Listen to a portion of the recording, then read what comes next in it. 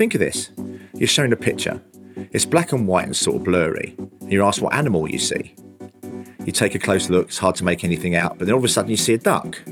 Yeah, that's it, it's a duck. Well, now you're told it could also be a rabbit. Really? A rabbit? I can't see that. Oh, yes, I can, just about. Yeah, but it's mostly a duck. That rabbit's really hard to see. It's definitely a duck. In fact, I'm not sure anyone else can see it as a rabbit, to be honest. Now, that's also true of life, isn't it?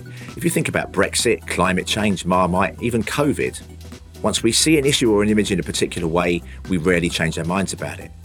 We surround ourselves with people that agree with us, who see it as a duck, just like us, and then we dismiss people who see it as a rabbit, till in the end, how is it possible to see it any other way? Now, there's lots of good reasons why we might like to see the world in a simple way. It's comforting, it's nice to surround ourselves with people that see the world like us, it's nice to have our views reinforced. But just maybe, we could all be a bit happier if we embraced difference, or at least if we accepted that a different point of view existed.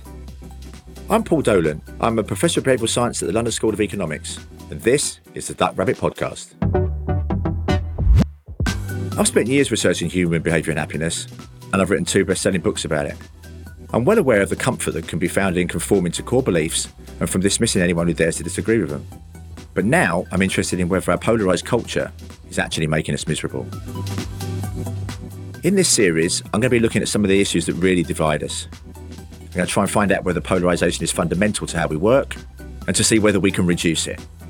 My main motivation in all of this is one of acceptance.